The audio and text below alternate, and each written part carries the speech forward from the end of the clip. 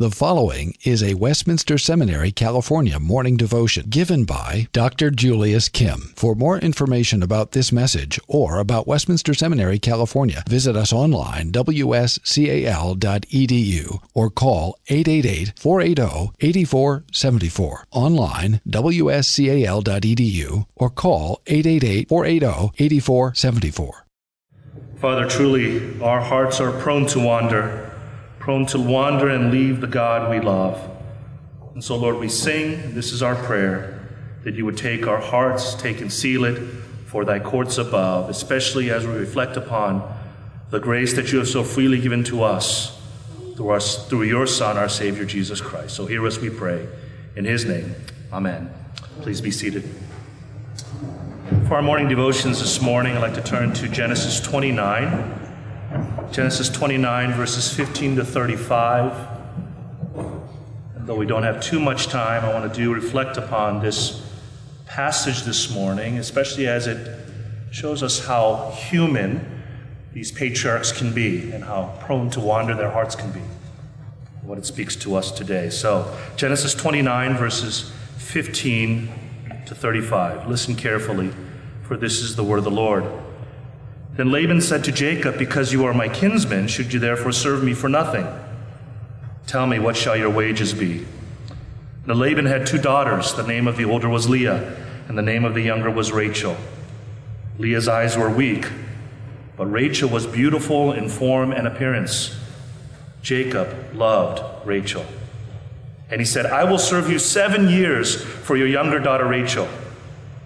Laban said, "It is better that I give her to you than that I should give her to any other man. Stay with me." So Jacob served 7 years for Rachel, and they seemed to him but a few days because of the love he had for her. Then Jacob said to Laban, "Give me my wife, that I may go into her, for my time is completed." So Laban gathered together all the people of the place and made a feast. But in the evening he took his daughter Leah and brought her to Jacob, and he went into her. Laban gave his female servant Zilpah to his daughter Leah to be her servant. And in the morning, behold, it was Leah, and Jacob said to Laban, "What is this you have done to me? Did I not serve you with you for Rachel? Why then have you deceived me?" Laban said, "It is not so done in our country to give the younger before the firstborn. Complete the week of this one, and we will give you the other also, in return for serving me another 7 years." Jacob did so and completed her week. Then Laban gave his daughter Rachel to be his wife. Laban gave his female servant Bilhah to his daughter Rachel to be her servant. So Jacob went into Rachel also, and he loved Rachel more than Leah, and served Laban for another 7 years. When the Lord saw that Leah was hated, he opened her womb, but Rachel was barren. And Leah conceived and bore a son, and she called his name Reuben, for she said, "Because the Lord has looked upon my affliction, for now my husband will love me." She conceived again and bore a son, and said, "Because the Lord has heard that I am hated, he has given me the son also." And she called his name Simeon. Again she conceived and bore a son, and said, "Now this time my husband will be attached to me, because I have borne him 3 sons. Therefore his name was called Levi. And she conceived again and bore a son, and said, "This time I will praise the Lord." Therefore she called his name Judah. Then she ceased bearing. Thus far, the reading of God's word. As you know, we're completing a series on the patriarchs of the Old Testament. And I think oftentimes when we hear a fancy word like that, patriarchs, a word that's not often used in our culture today, we think clearly these are heroes of the faith, right? Role models that we look up to, people that we should emulate and model our lives after. And then we read stories like this. Stories of human people, messed up people, frankly, people like you and me. And as we read the story about Jacob, Laban, Rachel, and Leah, we see that sometimes these patriarchs are quite the opposite of what we expect. They are not heroes of the faith, are they? But in that way, they're just like us. People who don't seek the grace they need and don't deserve the grace they get. And so what I want to do is look at this passage through 3 of the characters. and see what they can teach us about grace. The grace that they so desperately need but don't seek. But also how they get the grace that they don't deserve. So 3 characters. Let's take a look at Jacob first. Then we'll take a look at Leah. And then the last name mentioned, Judah. There's others, obviously, in this story. But for our time, let's take a look at just these 3 characters. So first, Jacob. Remember where we are when we get to this chapter in Genesis, in the patriarchs. What is Jacob doing here at Laban's house? For those of you that remember God promises to the great patriarch Abraham, Jacob's grandfather, to bless him, to bless his family. So much so that the Messiah will actually come from this family line. Wow. The Messiah himself. What a wonderful promise. So God blesses Abraham and Sarah. They have a son named Isaac, another great patriarch, the first of the promised seed to Abraham. We continue to read in God's revelation that Isaac marries Rebekah, and they receive twins from the Lord. But as you know, these are not ordinary twins. God states that the elder will serve the younger. And in spite of this prophecy, Isaac actually loves Esau, the older. And so you can imagine all the dysfunctional relational dynamics that must have been awkward, to say the least, as one parent favors one and the other parent favors the other. Talk about a messed up family. And we know that when it was finally time to give the blessing from father to son, Jacob, with the help of his mother, deceives his aging father, receives the blessing that was meant for his brother Esau. Now things went from bad to worse. As you know, Esau vows to kill his brother, so the deceiver must flee. And this deceiver now has no family, no inheritance, and nowhere to go. So Jacob goes to his uncle's house. And this is where we come to our narrative. Laban is the sister of Jacob's mother. Jacob flees to the mother's side of the family, to his uncle Laban, who helps him with his shepherding business. But during the course of working with Jacob, Laban quickly realizes that Jacob is quite the astute businessman. He's quite gifted and skilled at shepherding, so he's overcome and desperate. Jacob is. And so there we begin this narrative. So let's take a look at Jacob here.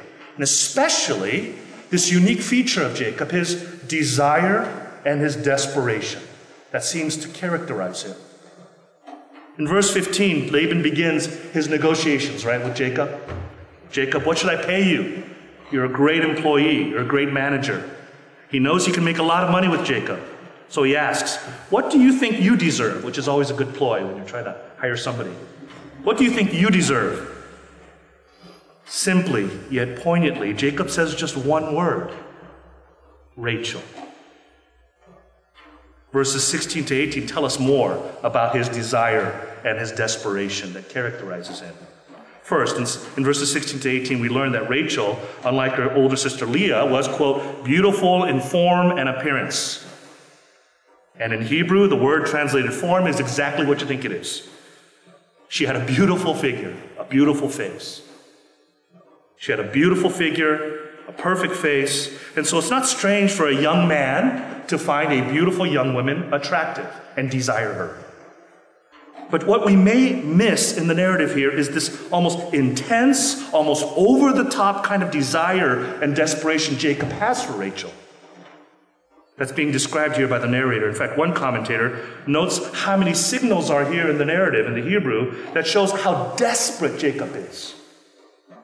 Take, for example, in verse 20, where we read that Jacob's service of 7 years seemed like nothing. 7 years seemed like nothing to Jacob. Just to get married. Now think about that. Young men who are single. 7 years? Nothing? You think 3-year MDiv is hard. This is a 7-year wait for marriage. Now some background might help us understand what's going on here and the level of his desire and desperation. You know, during this time when you wanted to get married, one of the duties of the would-be husband was to provide a bride price to the father-in-law. Pay some money for losing his daughter.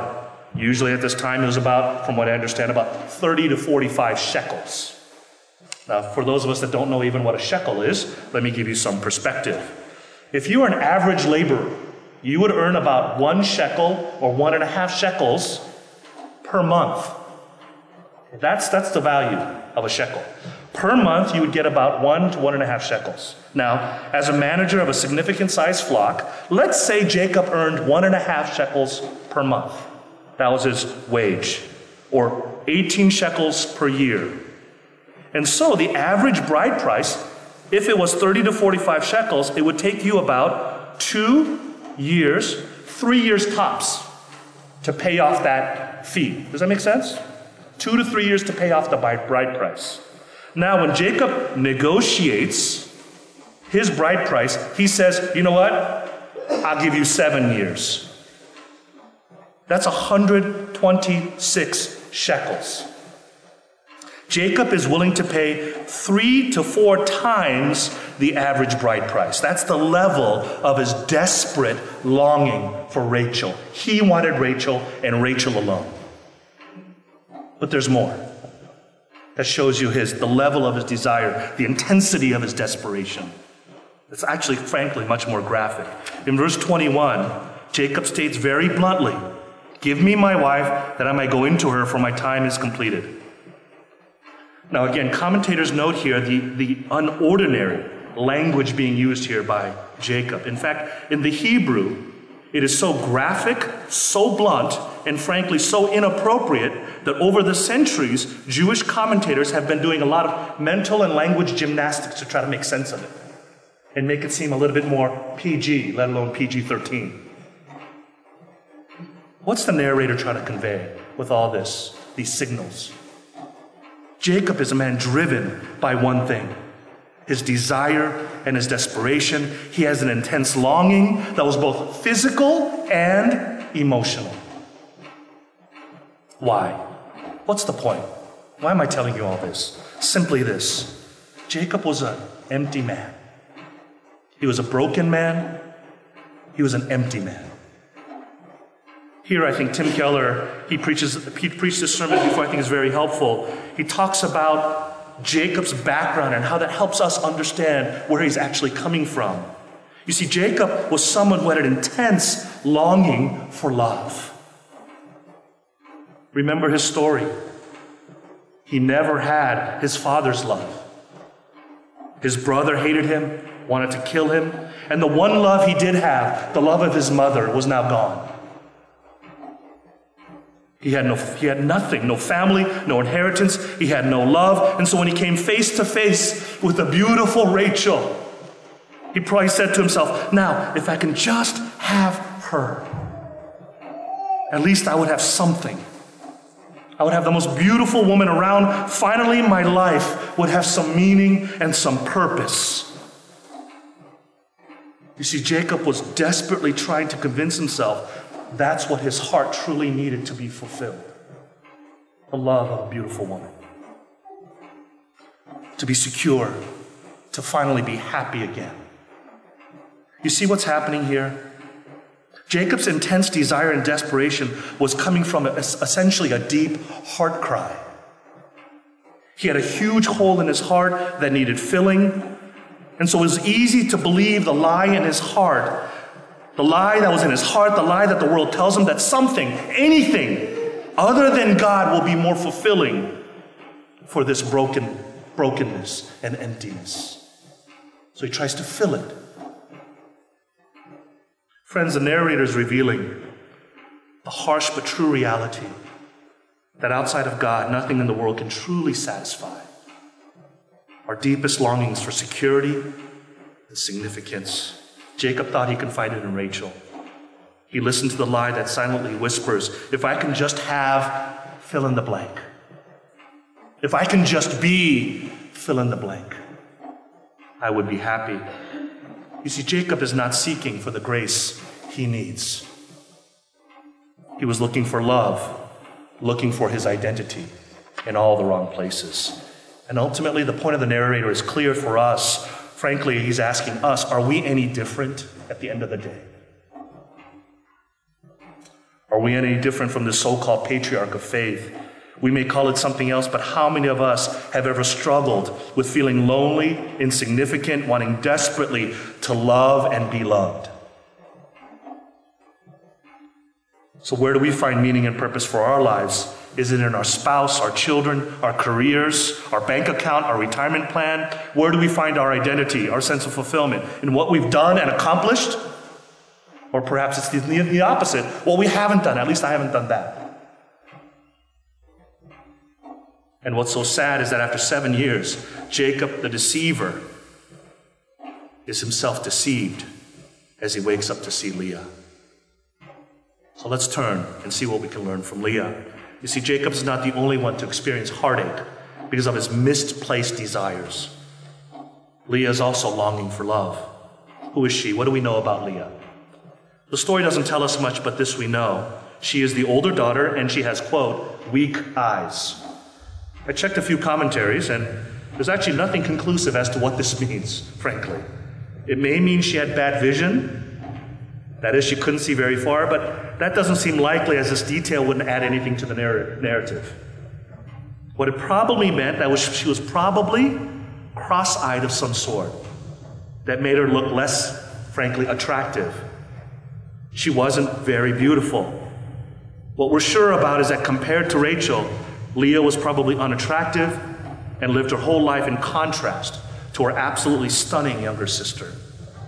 And now that they were of age to get married, think of all the shame, the sadness that followed her each and every day.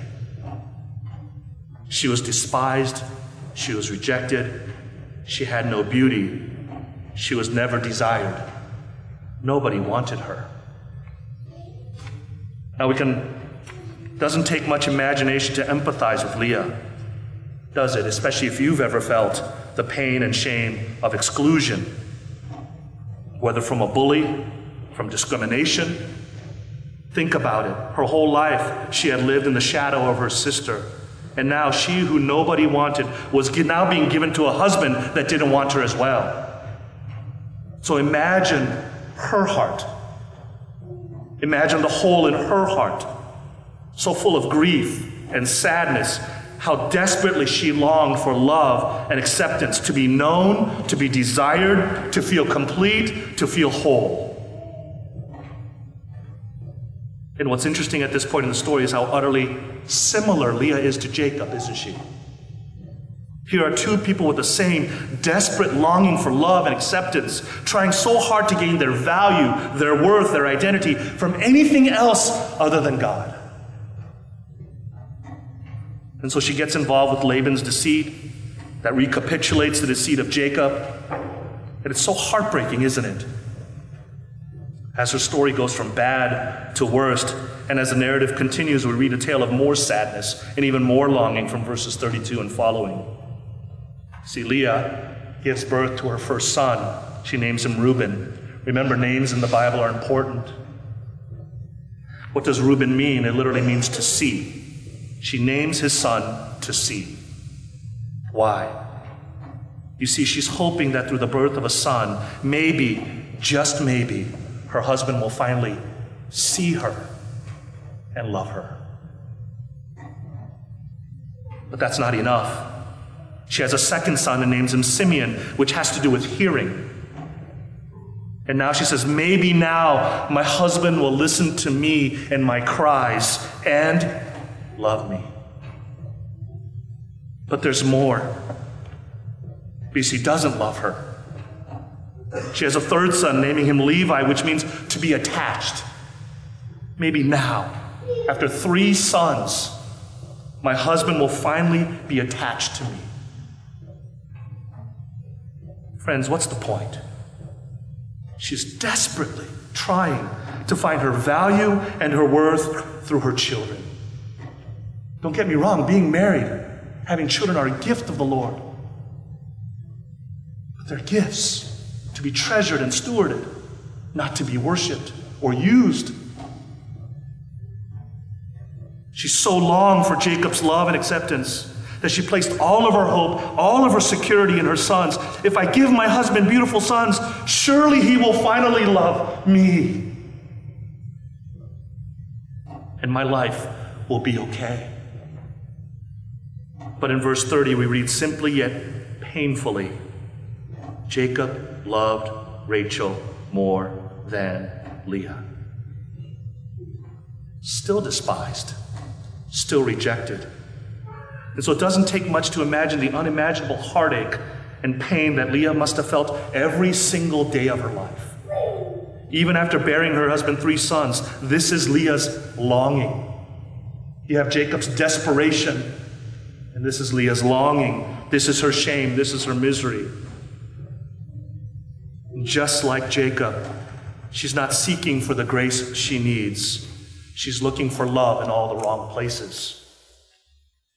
Friends, what the story is teaching us is about our own hearts and lives that are so prone to the same type of action to fill our deepest longings. The narrator is asking you, are you seeking for the grace you need? Are you looking for love in all the wrong places? Are there things in your life, even good things, that you are treating as the ultimate thing? You know, the things that if it were taken away from you would cause profound distress and devastation. Can you let go of everything? Does anything absorb your heart and your imagination more than God? You see, friends, as the story teaches us, an idol is anything you look at and say in your heart of hearts, if I have that and it's not taken away from me, then I feel like my life has meaning, value, I'll feel significant and secure. And this is what often the stories of the patriarchs is about. Messed up people like you and me who don't seek the grace we need and who don't deserve the grace we get.